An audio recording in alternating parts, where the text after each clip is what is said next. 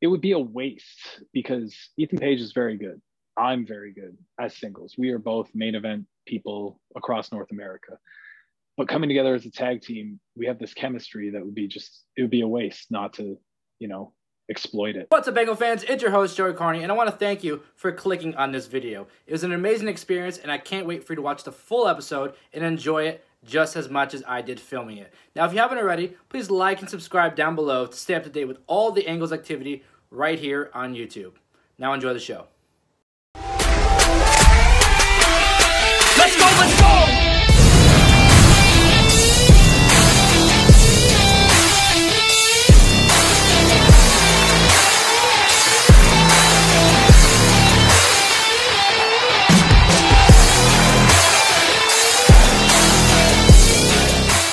Ladies and gentlemen, welcome back to the Angle Podcast. Today, another special guest. He's a former Impact Wrestling World Tag Team Champion. He is the walking weapon, Josh Alexander. How are you, sir? And welcome to the Angle Podcast.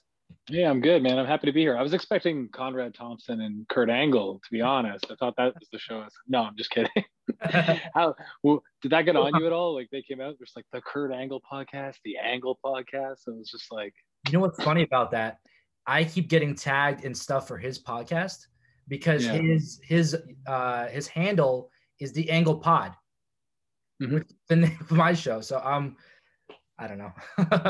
Just going with that. I keep telling people, nope, that's not me. Wrong person. But hey, man, it's all right if it gets some people to listen to your show. And exactly right. Keep tuning in. Exactly. Yeah. So to kind of kick things off, how has COVID life changed everything for you? How has it affected the training, the daily life? How is it just, overall? Well, the training, it affected it immensely. Everything in Canada. I read a statistic yesterday that as of yesterday in America, 98% of gyms are open. Wow. In Canada yesterday, 60% of gyms were open. And I live in a highly populated area or close enough to one to where everything's been shut down. Gyms have only been open for maybe 3 or 4 months. So for training, it's been, touch and go. You got to learn, you got to buy some stuff and throw it in your basement. You got to figure out how to adapt. And luckily I have, and it's been great actually, because for the first 3 months, I kind of got down on myself and, just kind of submitted to whatever was going on. And then that gave me enough motivation when I hit rock bottom to really turn myself around and get remotivated. And through that, I've worked on things, and I'm probably the healthiest I've ever been at 33 years old, which is crazy to say, but I'm doing things that I would have never even considered before because I'm paying attention to those things because I have the time to. Otherwise, just a lack of wrestling really is the biggest thing that has affected me as a performer. And I'm sure many fans out there listen to this, like, it's just the lack of what we love, right? Of course. And I always ask people, because I know I always get different answers when I ask this question. How has it affected, like, not having fans around? Well, it's definitely a learning curve for a lot of people. It's a weird thing. Like you have to find different ways to motivate yourself and different ways to get that adrenaline rush, because in wrestling, in front of a live crowd, when you're performing and like the pressure's on, there's nothing but adrenaline flowing through your veins. So when you go into a television taping, not a pay-per-view, because those are live, you get that same kind of adrenaline knowing people are watching live at home, even if they're not in the building. So, but a television taping, you just got to find ways to motivate yourself. So for me personally, I know every single one of the boys in the locker room, boys and girls, they're watching, and they're watching my every misstep and trying to figure out and see if I screw up or do anything. So I'm just going to go out there and do the best I can to shove it down their faces that, I just tore it up in front of nobody. You know what I mean? That's me. I'm a competitive kind of guy. So that's how I do it. That's amazing. And I like to ask people about their origin stories. How did you discover wrestling? How were you introduced to it? And how did you ultimately get involved with it? I discovered wrestling through my grandmother, who's a sweet old lady. If you took a picture of the perfect sweet old grandmother that's never said a curse word in her life, that's my grandmother. She's 4'10", wow. And she just loves everybody. But she loved Miss Elizabeth and Macho Man Randy Savage around WrestleMania 4, and she was just so into it. So apparently I was sitting on her lap watching that pay-per-view, and she bought me some LJN figures when I was younger, and that was my real only exposure, because my parents didn't watch it and I didn't have any siblings.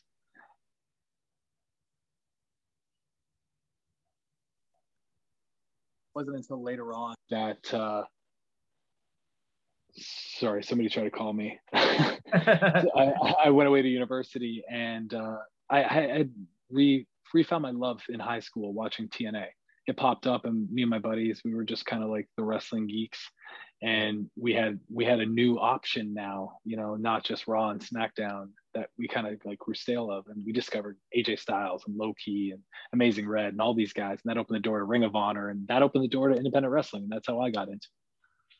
Course. And through that process, you ultimately, you know, you met Ethan Page. How did you guys meet? How did you guys figure out you got chemistry? Where did that stem from?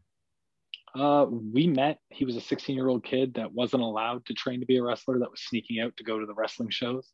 And he just wanted to do anything. So we let him be a backstage interviewer at shows. So that's how I first crossed paths with him. And I'm a couple years older than him. So I was like 18.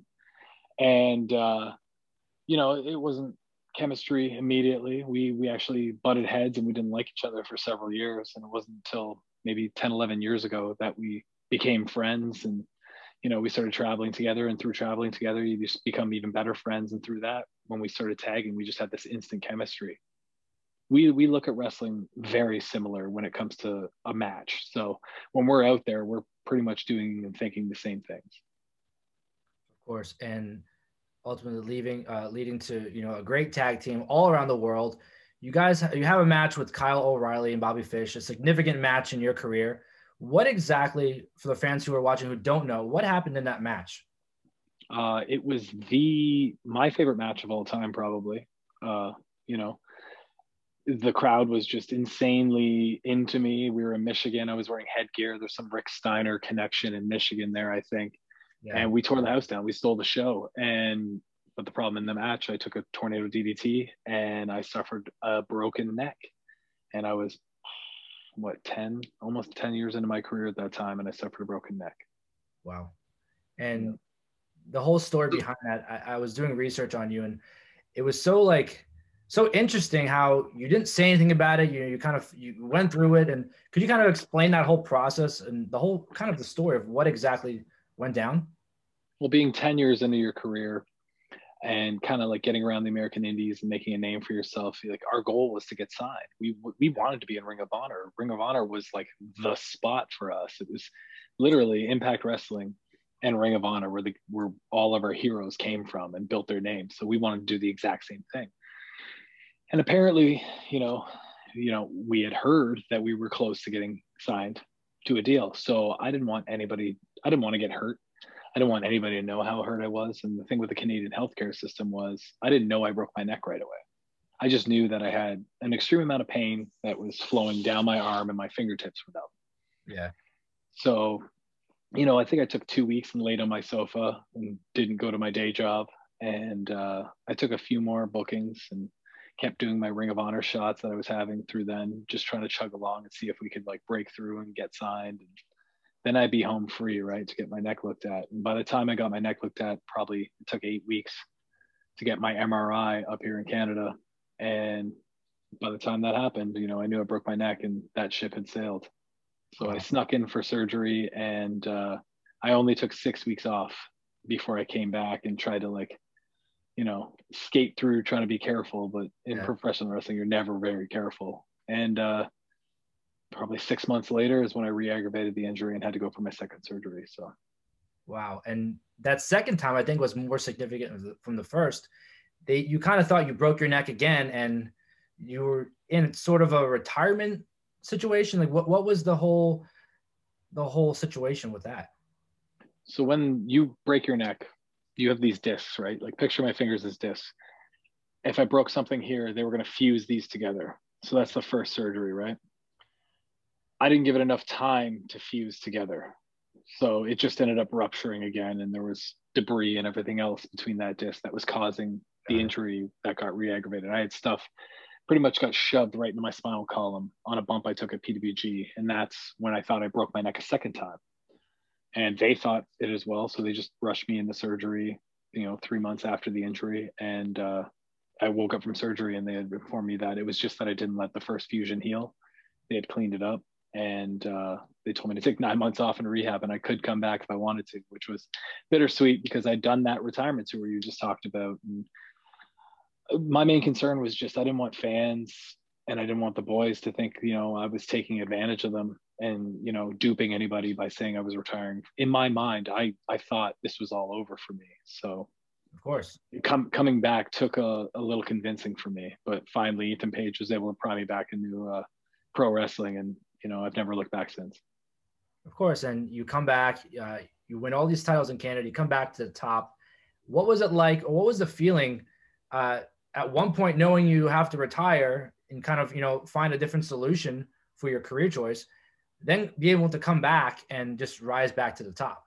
How did that play out in what was that perspective?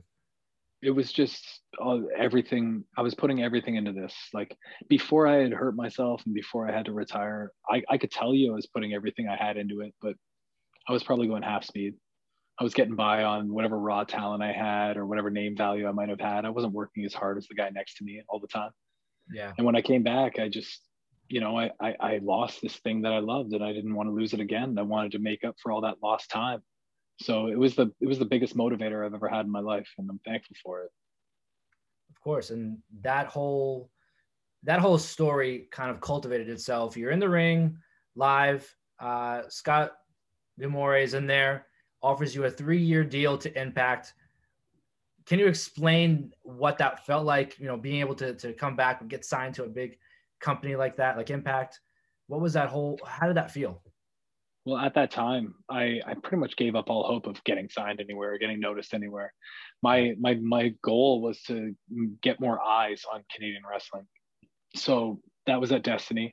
Destiny puts on the biggest shows, the biggest main events, the most marquee main events you'll see in all of Canada, and they have for years. And at that time, I was just doing what I do. I told the promoter at Destiny, I said, "You give me the ball. If I drop it, you're more than welcome to just fire me and get rid of me."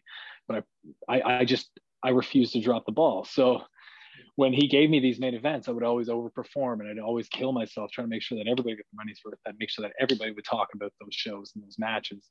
So I think it was just a culmination of all the hard work that I was doing, trying to get the Canadian scene noticed. I think people like Scott D'Amore and Don Callis and maybe a few chosen others finally took notice to that. And that's why Scott ended up in the ring that day, offering me a 3-year deal. Wow. Did you know any of that was going to happen? Was that just, on the fly? Well, there's like, at that time I had a few things coming up that might've, been opportunities to work at other companies. And, I had heard that Impact had interest, but, I didn't know until we were in the ring there. And the second, it happened and it was offered, I knew that Impact was a place I was going to start my career on television because, like, as I said earlier, it was the thing that got me into independent wrestling to begin with. So it was like the shoe fit. Of course. And you kind of touch on Destiny a little bit and their great matches. You actually have a huge milestone at 14 years today, right? Is when you were champion or when you won the title? No, 2 years ago. 2 years ago in 1 month, I won the championship. 2 years ago today is when I signed my contract. Got it. Okay. I saw 14 years on a tweet. I thought. That was just, it took me 14 years in my career to get that contract. Got it. Because a lot of guys start wrestling, man, and all they want to do is be on TV. They want to main event WrestleMania. Luckily, I think, well, maybe not luckily, but like, it's never been my goal to main event WrestleMania. I never saw myself as being the next Roman Reigns or the next John Cena. Yeah. I just wanted to be, a very good wrestler. Like I love the wrestling part of this, and everything else that comes with it is fun to me. It's a new challenge, but if guys get into this and if they don't get their contract in 5 years, you see them quit. Like I've seen over 16 years now in wrestling, I've seen thousands of people come and go. Wow. Thousands of people that I've called friends and, co-workers that I've seen just like quit because, they didn't want to do the hustling that it took. And it's a tough business, and that's why. But, I stuck it out for 14 years and I'm thankful for it because, now 2 years later, I'm a 2-time Impact champion. I'm the longest reigning tag team champion of all time in Impact. And I'm starting to build a name singles for myself across the world. So.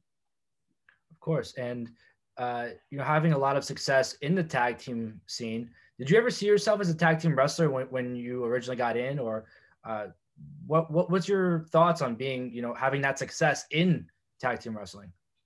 I was never by design that like I wanted to be a tag team wrestler and wanted to be a singles wrestler. It was just at the time, like you're in the independents, you just want to get a booking, and it's much easier to get a tag team booking. So we decided to kind of make that our plan of attack, and it paid off in several bookings and several opportunities. And you get to network and work with guys like the Young Bucks and stuff. And through that, we made a name for ourselves. And, it would be a waste because Ethan Page is very good. I'm very good as singles. We are both main event people across North America. But coming together as a tag team, we have this chemistry that would be it would be a waste not to, exploit it. Of course. How did you guys come up with the team name, the North? I came up with that. So our first tag team was Monster Mafia. That was completely Ethan Page's design, name. It's just something that stuck. And we went to Impact and we started tagging up. They said they didn't like Monster Mafia because there's several reasons, but the Monster Abyss is an Impact, and Mafia, we're not Italian. Why are we confusing people like over the course of the pro wrestling days, like the FBI and all these people, you know what I mean? Yeah. So they wanted a new name, a new brand. And I was talking to Don Callis on the phone, and I was thinking like, I was just like, what about something like True North or the North or something like that? And he was just like, yes, True North something. And I was just like, what about just the North? And he was like, well, I don't hate it. You know what I mean? And then next thing you know, we had a Titantron. So it stuck real quick. Of course. And like you said, going on to be the longest reigning Impact Tag Team Champions with Ethan Page with the North, probably one of the most successful tag teams the company has ever had. Fast forward to today, Ethan Page leaves.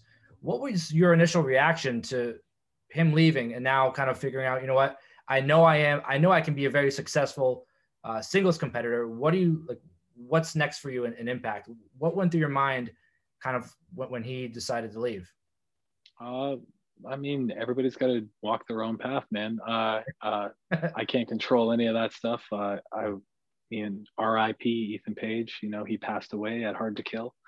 Yeah. That Karate Man murdered him, and that was the end of that. And you just gotta, brush yourself off and move on. So I'm gonna put my best foot forward, and my goal right now is to be X Division champion, because all those guys that I looked up to, they started in the X Division and then they moved on from there. So I'm going to try to knock that X Division championship off my bucket list before I move on to the World Heavyweight Championship.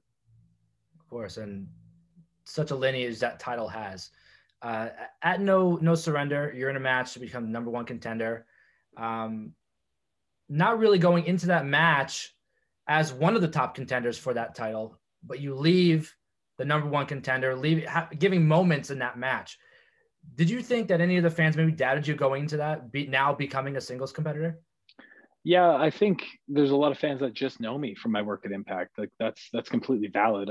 I've got a big name for myself in like Chicago and Cleveland and other places where I've had like a lot of success. But Impact, they've just had this 2-year experience with me, and through that, it's always been tag team stuff. So I think a lot of them, they've just labeled me a tag team guy, which is fine. I'm happy to prove everybody wrong. If you're expecting less of me, I'm just going to impress you even more when you see me at No Surrender stand out like that. Yeah, that's pretty much it, man. Like, I think a lot of people forget that in the last 2 years at Impact, if the North had a problem with any other tag team, or they had a problem with the singles star, I was the one putting the singles match with them. And I've always stolen the show when I was in the singles match with them. I can list like Marufuji, Vikingo, TJP, Eddie Edwards. I've had all these marquee singles matches on TV for Impact. And I continue doing it with Carl Anderson and Chris Sabin and stuff like that before I ever had this singles run. So I have a lot of experience on Impact having singles success as well. So now I just think it's, primed me and got me ready for the being all on my own.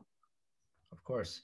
And the moment, I guess, that keeps replaying all over social media is the moment you had at No Surrender. You have Trey Miguel and Ace Austin on your shoulders. You dump them over into a pile driver. That's the moment everyone's talking about.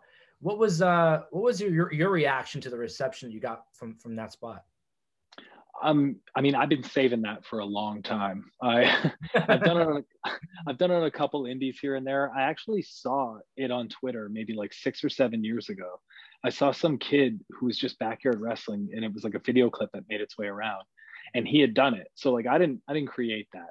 I was just the first one to do it on TV, I guess. And but I've done it on a couple indies, and I've always like kind of put it away and kept it in my back pocket and been saving it for that special moment. And like this was my coming out party as a single star, and I figured that was the perfect moment to like set that off. So I'm glad it caught fire and got around, because that's only like one of many ideas I have and one of these many things I have in my back pocket that are coming up. So I'm excited for that, because that move, I mean, the whole pay-per-view and everyone's just talking about that particular moment. It's just a test of strength and like the come up from somebody that they didn't expect to be in that position. So it was really, really cool to see that. Now, you kind of spoke about the X Division title and you know, the lineage it has. What would it, if you can kind of talk about more, what would it mean for you to become the X Division champion? It would be like one of the biggest things on my bucket list, bar none. It would be like when I started watching Impact Wrestling, like I fell in love with AJ Styles and Low Ki and Amazing Red right away. But then later on, you know, you get into the Samoa Joes when they debut, and Samoa Joe completely changed my outlook on what professional wrestling can be.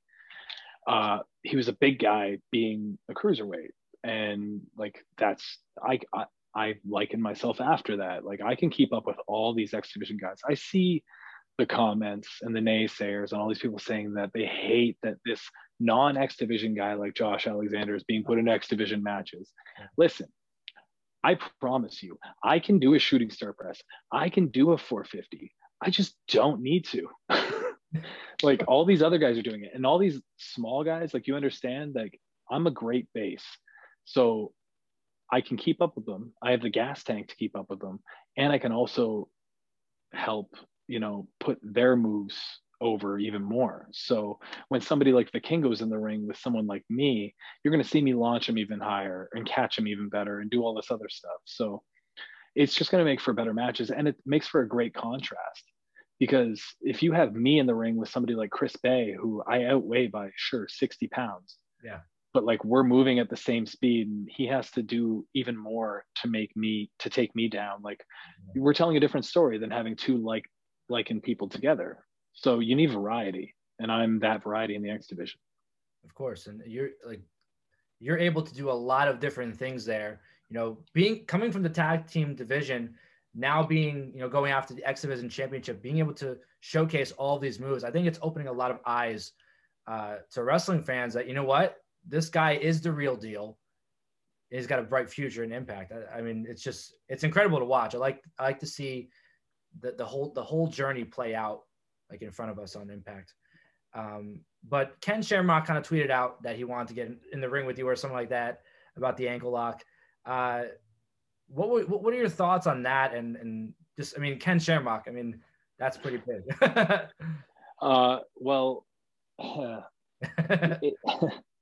Yeah. If you go back to Slammiversary this year, there was a moment in that match where I have Sami Callihan in an ankle lock and Ken Shamrock has Ethan Page in an ankle lock. Yeah. And we were in dueling ankle locks facing each other. And from that moment on, I've used the ankle lock for years because Ken Shamrock and Kurt Angle, I'm a fan of both of them. And I like the hold. I think it's versatile. You can get it from anywhere and all this other stuff. Yeah. But, you know, Ken tweeted that out. And when I thought about it, I was just like, this really writes itself. Ken, who I'm not going to say he's in the twilight of his career, but he's definitely on the way, you know, to retirement. He's a year or 3 years away, whatever it might be. He's still a physical specimen. He can still go in the ring. I'm not telling him he needs to retire by any stretch, but if he wants to wrestle me and he wants to put the ankle lock on the line, I think that story writes itself. You either have a submission match or you have a winner take all, and the loser just can't do the ankle lock anymore. And I'm fine putting it up on the line. I think a match like that would make major headlines across the board. And I do too. Just the two people in the match, I mean, showcase you so well, and I think get you to that level that you're looking for. Is there anyone, either in Impact or anywhere else, that you would consider like a dream opponent or someone you would like to face along the road? Yeah, like I'm an enormous fan of Shingo Takagi. Okay. Shingo and Ishii from New Japan. So if I could get to New Japan, like those two would be the number 1 and 2 on my bucket list. For Impact Wrestling, after being in the ring with them for just a short period of time in those multi-man matches, I think me and Chris Bay could do some really good stuff together, and that's why I brought him up earlier. Him and I want to pick a heavyweight. I think me and Moose could really do something crazy. Yeah. Moose, he's been on a tear lately, and he's been catching a lot of eyes. He's gotten in great shape. He's going after the World Heavyweight Championship. I think that if you put Moose against me, I think you're going to have technical wrestling against just brute strength, and I think we can tell a great story. Of course. I actually just recently, my last interview was with Moose, and he talked about, now the TNA championship is an official championship again in Impact, so that's another opportunity there. Would you ever consider going after that title before the Impact? Oh yeah, absolutely. I mean, I think that belt might be prettier, no doubt, and it has that nostalgic lineage that I would just like to put my name on. So yeah. It's all about being champion, man. Like if anybody gets into this wrestling business not to be a champion, they're lying to you. You want to be regarded as the best, you got to win those belts. So Moose can be on my chopping block. And I think, like you said, that'd be a great match. Both of you being able to do different styles, whatnot. But there's a lot of stuff going on right now with Impact and AEW. What are your thoughts on this kind of partnership crossover type thing? And do you see yourself getting involved in that? There's a million different ways I could get involved in it. There's dream matches for both tag team and singles that I'm sure people are clamoring for.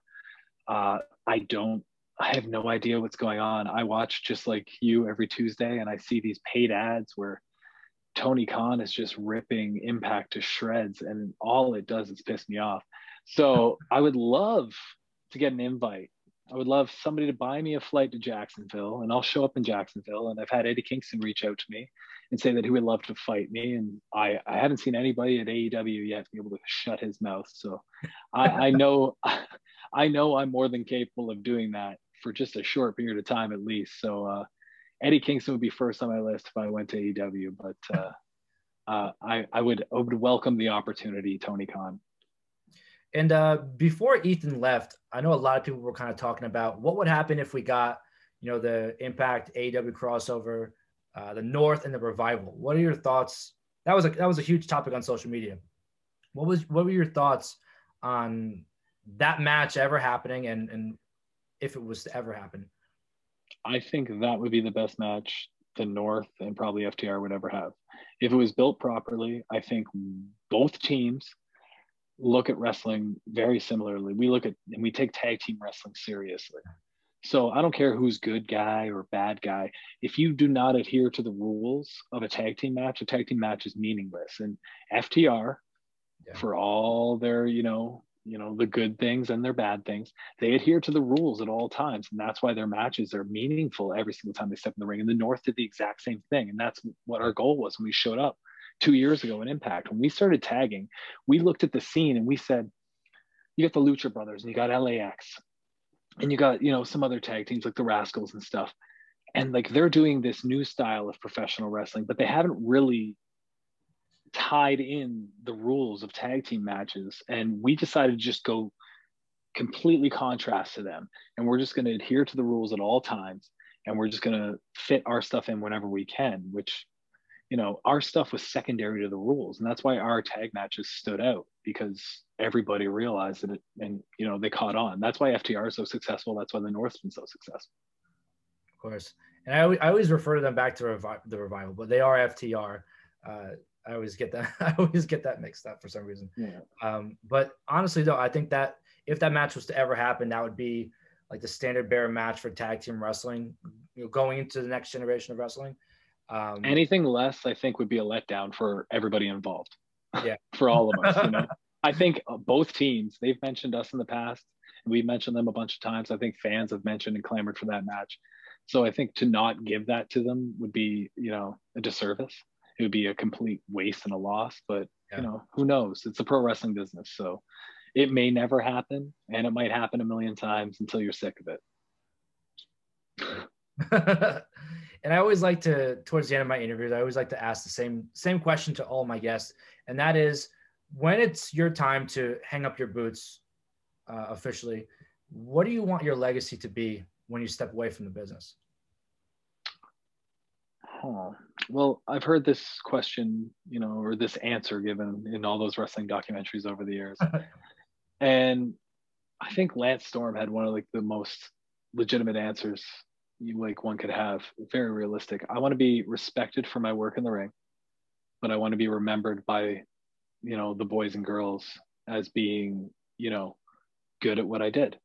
Very good at what I did. I take a lot of pride in what I do. So if I'm not regarded as being good by the people I work with, then maybe I wasn't as good as I thought I was, right? I think that's the best legacy I can leave behind. And maybe just to motivate and inspire some young people that want to be professional wrestlers, like, Samoa Joe and Low Ki and Amazing Red and all those people did for me. That'd be nice. That's awesome. And the work you're doing now, the work you've done over the years, I appreciate it because it's different and it's refreshing to see your style of wrestling, mixed with all the entertainment side that we get today. And it really is an honor to watch. For all the people that are watching right now, where could they find you across social media just to get more from you?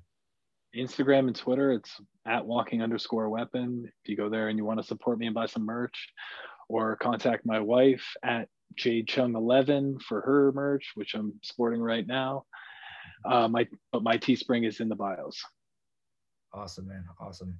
I want to thank you for coming on. And I know we've been talking about doing this for a little while and we finally got to get it done. So I appreciate you taking the time to come out and talk about your career. And I'm really excited to see what happens next with you in Impact. Yeah, me too, man. It's a roller coaster right now and I'm on it. So I'm just happy to be on the ride. Awesome, man. I think it's only up from here. So yeah, we got to stay tuned. Thanks, man. All right, man. Thank you. And have a good night. Let's go.